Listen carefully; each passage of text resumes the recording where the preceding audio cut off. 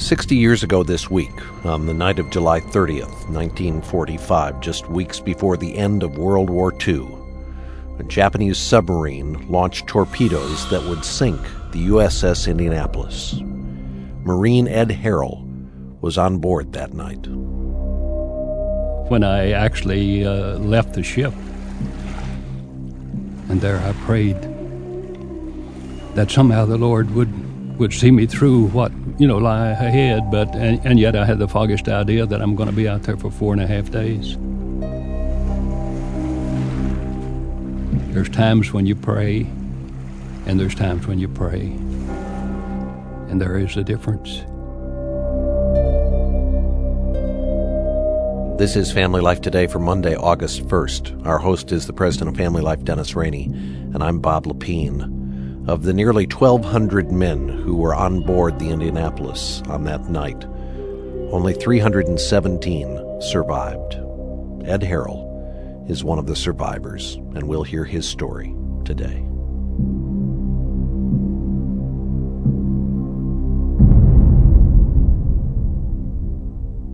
And welcome to Family Life Today. Thanks for joining us on the Monday edition, Dennis.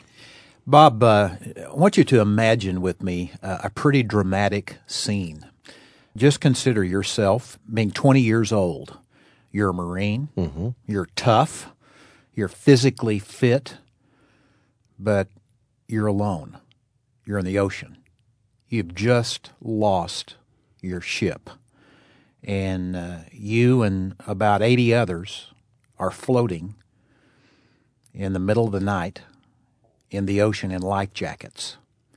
We're going to hear a story, one of the most compelling stories I think I've ever heard, from a gentleman who joins us on Family Life Today, one of the survivors of the USS Indianapolis. Now, a man who doesn't have to imagine what you just described because he lived through it. That's exactly right. Ed Harrell joins us on Family Life Today. Welcome to the broadcast, Ed. Thank you so much. Delight to be with you. Ed is not only a survivor, but he was a businessman for 38 years. He's served as a member of the board of trustees of Moody Bible Institute, a great ministry. He and his wife Ola, who have been married since 1947. That's a lot of years. That's a lot of years. Live in Paris, Tennessee. They have 2 children, 8 grandchildren, and 4 great grandchildren. That's right. You've lived quite a life, Ed, but you're one of the few survivors of that tragedy. Take us back, first of all, to when you signed up. Why in the world did you sign up to be a Marine?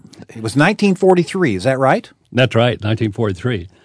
I don't know that I can even know why I really did at the time, but I knew that the war was getting pretty close to home, it sounded to me. In fact, when I heard that the Japanese and American forces were having quite a battle at Midway, I was thinking that Midway was maybe between San Francisco and Hawaii. And so I thought, they're getting pretty close to America. And so actually I just finished my junior year in high school, and I volunteered then for the Marine Corps. You were 17, 18 years old? I was 18 when I actually became a Marine when I was 18. Ed, my son is a junior in high school, and the thought of my son saying, I'm going to sign up to be a Marine in the middle of this kind of conflict, as a parent, I'm not sure I'd endorse that plan. Were your parents behind it? Yes, I think they pretty much agreed. Dad pretty much agreed. I mean, they didn't necessarily want to see me leave, but they knew too. The little Silvertone radio that we had is telling us quite a bit of what was happening in the Pacific, and I didn't have much problem convincing them that I wanted to go. In fact, I have 2 grandsons in the Marine Corps today. Do you remember that time when you said goodbye to your dad? I do. My dad was 37 or 39 years old, and I thought he was an old man then, but I told him goodbye at the bus station. And did you hug? Yes, we did. And, were there tears? There were some tears. What did he say to you? I don't know that I can remember what he said, but I'm sure that the advice that he gave me was a fine Christian man, and I'm sure there was some good, solid advice that he was giving me. Why the Marines? Why'd you pick them instead of the Army or the Navy or the Air Force? I wondered sometime why, if I picked the wrong one, but I really don't know. I even considered after I got in the Marine Corps that I would be a paratrooper, but after I got through sea school, then they said you're going to. After I got through boot camp, they said you're going to sea school, and I didn't know what that meant either. But I went through sea school, and then they said you're going aboard a large combatant ship, and so I waited then till the Indianapolis was in port and caught it at San Francisco. Before you left to join the Marines, you made another decision that was a life-altering decision. Yes, I did. On the 1st of August, 1943, already a Marine and yet hadn't shown up even for my boot camp, I went to church on that Lord's Day morning, and seeming the Lord was saying to me, your last chance. And the preacher preached a message, and he gave an invitation. He pronounced a benediction, and I sat there. I knew that my heart was not right with the Lord, and knowing that I was going into combat soon, that I had to get things right with the Lord. And I know the pastor came back and sat down by me there everyone else had left the building except two people. One was my wife, later to be, and my mother-in-law, later to be, and they were back in the back of the building there praying. And the pastor turned to a scripture in Acts 16:31, which simply says, believe on the Lord Jesus Christ, and thou shalt be saved. And he said, Ed, do you believe that? Well, I was brought up in a Christian home and Sunday school, church all the time, but I had really never trusted the Lord as my own personal Savior. And so he goes over that a time or two, and he said, Ed, God who cannot lie is making you a promise. And he simply says, believe on the Lord Jesus Christ, the finished work of Christ on the cross for you, and he promises to save you. And then he would look at me and said, you believe that? And I said, yes, I believe that. And he said, well, did the Lord save you? No. Well, he went over to time or two, and then there in the quietness of that little pew there in the church, I trusted the Lord Jesus Christ as my personal Savior. So later now, when I'm getting into the story of the actual sinking of the ship, I could really look back and rely on the faith and trust that I had in the Lord to care for me even there in the water those days. Yeah, in fact, there's a line in your book which basically says this: the same Jesus Christ who became my Savior was now going to be the same Jesus Christ who saved my life. That's right. When I actually left the ship, to abandon the ship, I trusted the same Lord to take care of me there as I stepped over the rail and stepped into the water, and brought up in the Christian home and knew some Scripture, but seemingly the Lord brought to mind there as I was about to abandon ship, and seeing many of the boys actually jumping on each other in a desperate rush to get off the ship. And there I hung onto that rail for a little while, and I prayed.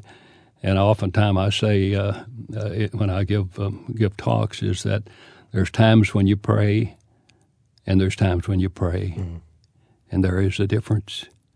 And there I prayed that somehow the Lord would see me through what lie ahead, but and yet I had the foggiest idea that I'm going to be out there for 4.5 days. But to hear from memory of His word that He brought to mind, peace I give unto you, not as the world giveth, give I unto you. Let not your hearts be troubled. Don't be afraid. And yet I'm scared to death. Yeah.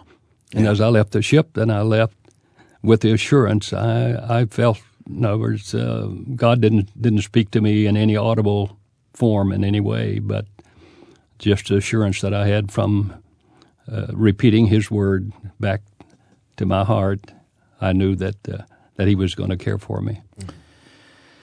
You did end up joining the Marines then, and you boarded the USS Indianapolis in San Francisco. In San Francisco.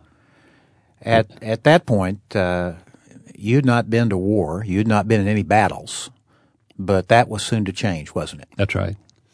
Of course, to get aboard a large combatant ship like that, that ship, was 610 feet, 8 3/4 inches, and 4 or 5 stories high, and that's going to be my home, for a time.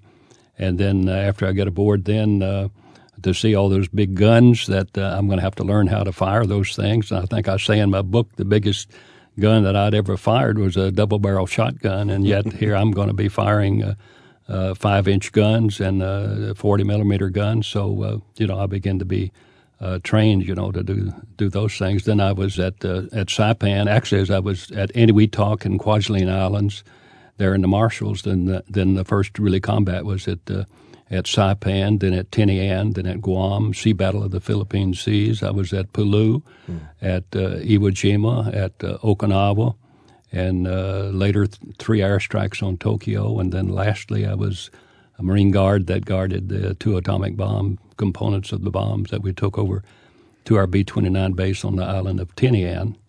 And you didn't know when you got on board the Indianapolis in San Francisco Harbor, you didn't know what else was on board with you. You didn't know that you had... We did not know. The 2 atomic bombs that were going to be dropped on Hiroshima and Nagasaki. We didn't know. We knew it was top secret cargo. We understood even that the captain of the ship didn't know what we had, that he had been told that what he had, we needed to get it to the forward area, that every hour would save lives. And I was a guard that guarded, or actually I was a corporal of a guard, and I stationed guards both on the 2 places that we had components of the bomb. San Francisco to Tinian, how long a trip's that in the water? We made a record speed run. We traveled those 5,400 or so miles in 10 days. Wow. So can you imagine a heavy cruiser traveling like 32 mile an hour across the Pacific? And so we made a record speed run to Tinian Island and got rid of our cargo. And you got rid of the cargo, made the turn, and you were to participate with another ship. We received orders at CENPAC there in Guam, the Central Pacific Command, to proceed to the Philippines, but we were to join up with the USS Idaho, I think 3 days later, to make a gunnery practice as we went into the Philippines, because the main invasion of Japan was to take place in November of 45. We're not going to go into the detail that surrounds really a great controversy about the USS Indianapolis, because some information was withheld about the enemy being in the water, some enemy subs, and you guys sailed into harm's way without realizing it. But you were in the process of making your way to join up with the USS Idaho, and it was really an uneventful trip. You weren't even going all that fast at that point, right? Well, we had, as I mentioned, we had traveled 32 knots going into Tinian, and then when we received orders then to go on to the Philippines, Captain McVeigh requested, or they gave him permission to travel only at 17 knots to slow down, because we had nearly burned the motors up, getting the cargo over. So we had slowed back to 17 knots going on to the Philippines. You were 1 day away from connecting with the USS Idaho. Right. And was it the middle of the night? Well, we were to have met them the next day in the daytime. Right. But we encountered Commander Hoshimoto at about 5 minutes after midnight on the night of July 30, 1945. Now, where were you when that happened? Were you asleep in your bunk? No. The Indianapolis was a pretty modern ship, but we did not have air conditioning. And in order to get any sleep at night, you went topside. So I was on watch till 12 o'clock. At 12 o'clock, then I went to my locker and I got my blanket and I went topside. And I went up under the barrels of number 1 turret, and I took off my shoes and I used kind of the arch of my shoe as a pillow, and I rolled up in my blanket. And it was about 5 minutes or so after midnight that the first explosion, we took the first torpedo.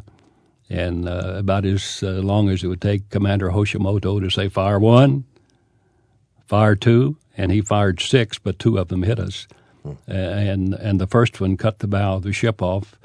If you could see the picture of the ship, you could see that those barrels on number 1 turret forward, big 8-inch guns, They're about 18 feet long, and I'm sleeping right down on the deck under the barrels of those guns. And looking forward to me, maybe 25, 30 feet or so, the bow of the ship is cut off, about 50 feet. Some said 65 feet, but I don't think it was that much. I think it was more of a 40 feet or so. The bow of the ship, was cut off. So we became a funnel then as we were moving through the water. And then the second explosion then was aft of me, nearly back midship and close to the marine compartment. And it made a big gaping hole. And, of course, since we had no air conditioning, we were traveling at a you might say at an open condition, in that all of our bulkheads down below were open, and they had to be open, or else you'd suffocate without air conditioning. So that was a death blow, likewise, because as we're moving forward in the water, all of that the water just is poured in the front, is rushing in, and even before I could get back to my emergency station, which is back at midship. The bow of the ship is already under. The deck of the bow of the ship, the front, like the first 100 yards or so, is already under. Was there still light on the ship at this point, or had the torpedoes knocked out the electricity? All electricity was knocked out. So you're in the middle of the night. But we had light in that there was an inferno below decks. Mm-hmm. They say that number 2 turret took a hit, and the magazine in number 2 turret had exploded and came through all the way up, so that it was just a big fire, big blaze coming up through there. And then most other places below decks, forward of midship, was an inferno. And so you get a certain amount of light, from that. But you said when the torpedoes hit and the boat blew the front end off, that there was a huge amount of water that went up in the air, and it drenched you and ultimately kept you from burning up? I think two things. Number one, of course, I believe in the providence of God. Number one, I had the blanket around me, and that protected me, no doubt, maybe from much of the blast of the fire at the first explosion. And then all of the water then from that first explosion that went up in the air, I don't know, I could imagine, 50, 100 feet plus, and then all of that coming back down. Well, I was drenched, with all the water as they came back down, and that kind of protected me somewhat, I'm sure, from much of the flash burn that many were getting. Ed, when something like that happens, it's disorienting at first. You're thinking, did something explode down in the engine room? You're kind of trying to get your bearings. How long do you think it was before you realized we're under attack, we've been hit, and you caught a sense of what was going on? I think immediately when we were hit, I wondered, we aren't firing at anyone, and then just those 3 explosions, and no one now is firing back at us. So we had to have either hit a mine or we had to have been hit by a torpedo. And then realizing nearly immediately that that forward part of the ship was cut off, and I could hear the bulkheads breaking down below.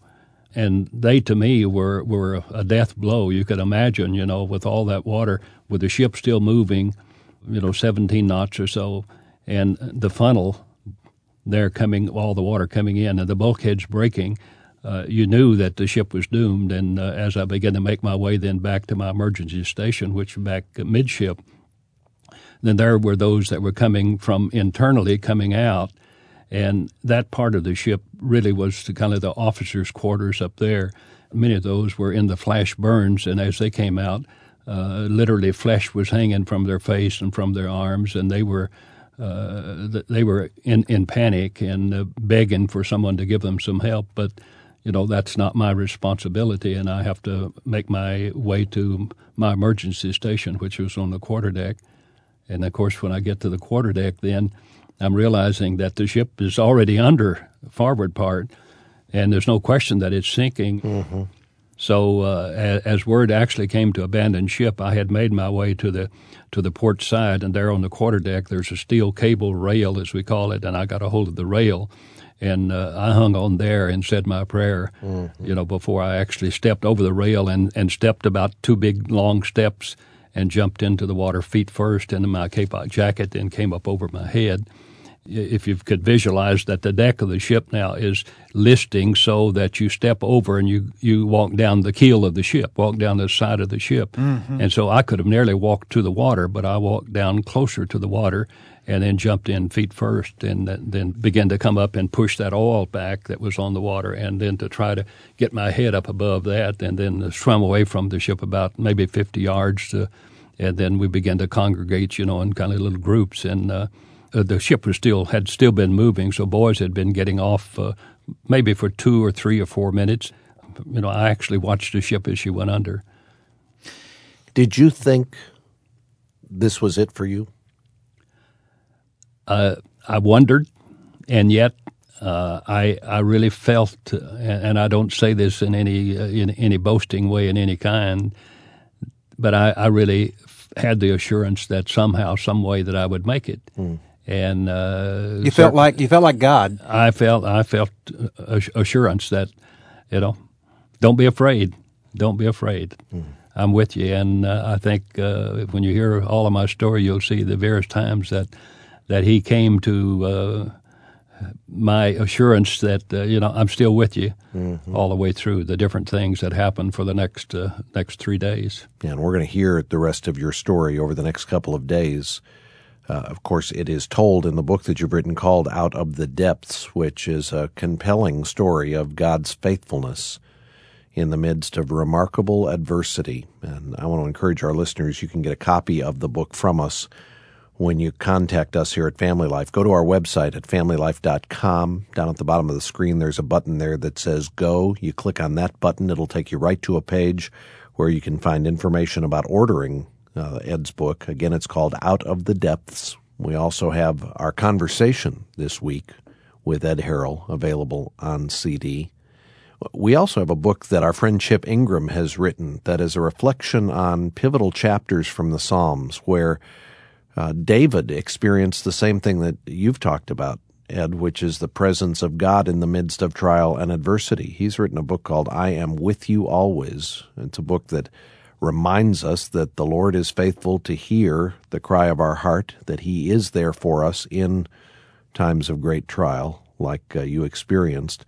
In fact, any of our listeners who wanted to get your book and Chip's book together, we'd send them the CD that has our conversation with you. We'd send it along at no additional cost.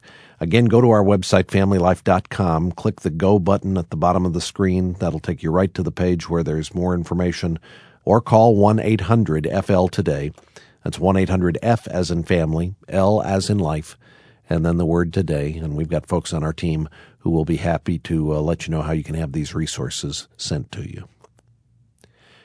Speaking of resources, Dennis, one of the most requested resources we've had in our Family Life Resource Center this year has been 2 CDs from a conversation you and I had with Shaunti Feldhahn. She wrote a book called For Women Only. It was based on the research she had done, conversations with more than 1,000 men about the deepest needs and the deepest longing in men's hearts. And that conversation really resonated with a number of our listeners. And this month, we are making that 2 CD set available to any of our listeners who would contact us in August to make a donation of any amount to the Ministry of Family Life Today. It's our way of saying thank you for helping to support this ministry. We are listener-supported, and it's your donations that keep us on the air in this city and in cities all across the country. So this month, if you can go online to make a donation or call 1-800-FL-TODAY to make a donation, just mention that you'd like the CD set for women. In fact, if you're donating online, when you get to the key code box, just type in CD, those 2 letters, and we'll know that you want to have these CDs sent to you. Again, our website is familylife.com, or you can call 1-800-FL-TODAY to make a donation, and we appreciate you standing with this ministry financially. Well, tomorrow we're going to begin to hear the story of how Ed Harrell and others survived for 4 days afloat in the Pacific. I hope our listeners can be back with us for that. I want to thank our engineer today, Keith Lynch, our entire broadcast production team. And on behalf of our host, Dennis Rainey, I'm Bob Lepine. We will see you tomorrow for another edition of Family Life Today.